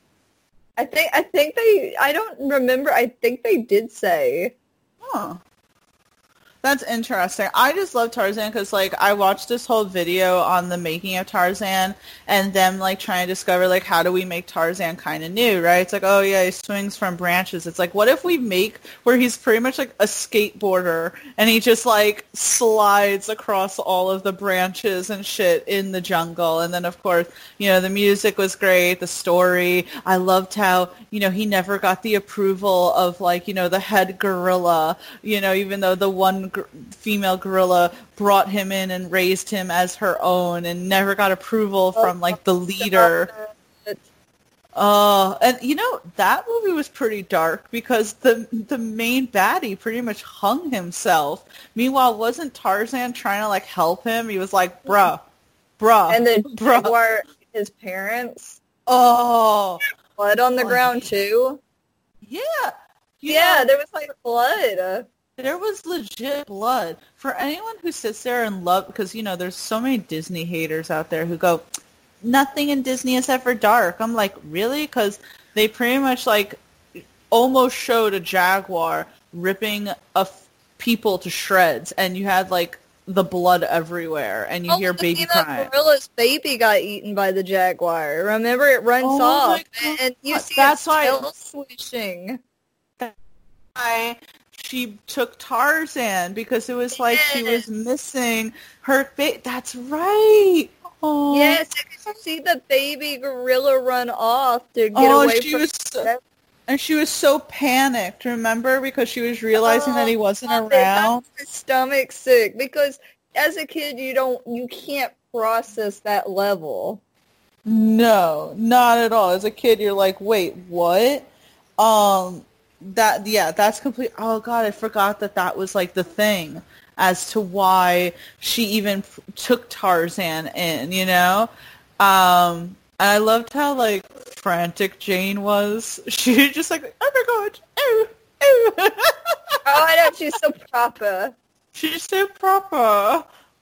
That too, by the way, had a PC game that I played all the time. Oh my gosh, Tia. Fun fact, Rosie O'Donnell played the... Remember there was like the gorillas that were... Yeah, she was like part of them. She was like the tomboy. And I love that, I love that song. The song that they did with like the typewriters and all the things. Yes. That was a good one. Sorry, I really, really love that song. I was so obsessed with the movie as a kid. That was another one I probably drove my dad crazy with.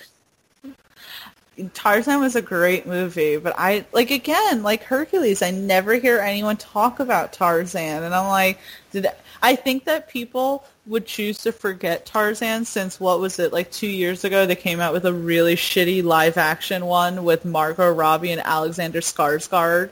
Yeah. And it's like, what? First of all, why? Like, why? Like, why? Like, why? But, like, why, though? But, Brittany, I could probably talk about Disney movies all day just because there's such a nostalgic aspect to all of it that just makes me happy and makes me remember a time before we had to pay bills. Oh, I know. Before 2020 happened. Oh, yeah, no, I mean, 2020 is just like a shit show, and will become more of a shit show for me on Monday, but that's besides that. But besides that. Brittany, we did an awesome job here in breaking down the top 10 best and worst Disney movies. We're definitely going to have to come back for a part 2 because I feel like we didn't even scratch the surface here. I know there's always so much more that we'd like to add, but then we'd be talking for 80 hours. I mean, not for nothing. You do talk for about 6 to 8 hours straight on your streaming. Well, as nice as I ate the last time, so it made it a little easier. Wasn't doing much talking. I'm like looking now, right? Remember like Lady and the Tramp, Oliver and Company, 101 Dalmatians. Cinderella was just okay. Yeah. Cinderella almost made it on my worst because it would follow the "oh, a man will save me" ploy, and I have to be beautiful. Yeah, that's why I love Maleficent so much. Aladdin 2 is good. I didn't mean not to include Aladdin because I really do truly think that the first and third one are some of the best like Disney. There's just too much. Brittany, there's just too much. There's just too much. Too much. Oh, man. This is so many. By the way, really quick before we hop off and, do our sign-off and everything, I'm, like, looking at the Disney thing and getting, like, really nostalgic here. But, so, Hunchback of Notre Dame, right? You've seen Hunchback of Notre Dame, right? Yeah. I feel like everyone has to have. Did you know that it's based off of a really, like, messed up book? Oh, yeah. Yeah, I remember when I was in high school, I, like, went to read it, and I think I got pretty far, but I was like, oh, this is dark. They, like, Disney did that a lot, right? Like, with The Little Mermaid, with the Snow White and the Seven Dwarfs, where they were like, let's take these really gruesome tales, but make them fun. Yeah, they're like, oh, these fairy tales. Well, the German people are well known for having fucked up stories, and a lot of our stories comes from the Germans, so. I won't make a comment there, but Brittany, it What? has been amazing. No, I won't make a dark comedic comment. Okay. I got you. But Brittany, it's been amazing having you on to break down this list. It's been so much fun, and I'm glad that you suggested this. Please plug your shit for everyone and let us know what we have to look forward to. I was going to say, you can always find me at Twitch at Itty Bitty Brit. I ate sushi on stream last time, and that was pretty amazing. And we played The Sims. Though I still got to figure out what to do after creating the characters, because I get slightly stuck. Because I'm like, what next? You just pretty much make them all cheat on each other and get pregnant. That's what I do. Right. Oh, I made one like the main character from The Last of Us. And it made me happy, and I'm like, I kind of want to boot up the game now. Thanks a lot, Tia. I might play some Sims after we get off of here. But I will be streaming tomorrow. I'm not sure what time yet. Maybe about 6 p.m. Well, this is going to come afterwards, so... Yeah, this that's is coming out on Sunday. But you could probably, if you're listening to this Sunday or a Monday, I normally stream Monday. If I can't stream Tuesday, Wednesday, Thursday, Friday, Saturday, I don't know. This whenever. We're going to stream forever. We're going to have a lifetime stream. A lifetime stream. Itty Bitty Brit 0 for Twitter. And that's about what I got. Yeah, so last night I went on Sims to play a little, and Paulie was like, oh, look, they have a vampire expansion, and I was like, yeah, that's the one that Brittany was playing. I love it, but it's like $19, and I paid less for the actual frickin' game, so yeah. But please, everyone, make sure that you go to our YouTube page, which is Geek Vibes Podcast, because we have an interview with Brittany herself here. So make sure you check that out, subscribe, like it, and all that shit. Make sure you check us out at geekvibesnation.com. We have all of our podcast link there, all of our news articles, movie reviews, opinion pieces, and it, of course, shows where all of our social media platforms are, where you can find me as well, Tia Fabi. And on Monday, we are revealing something very exciting, so make sure you guys check that out. And please let us know what you think are some of the best and worst Disney movies, and maybe we should do a Disney watch party sometime, but we'll see about that.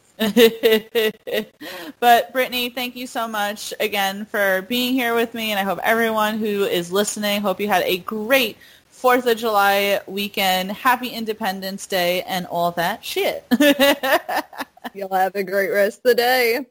Bye.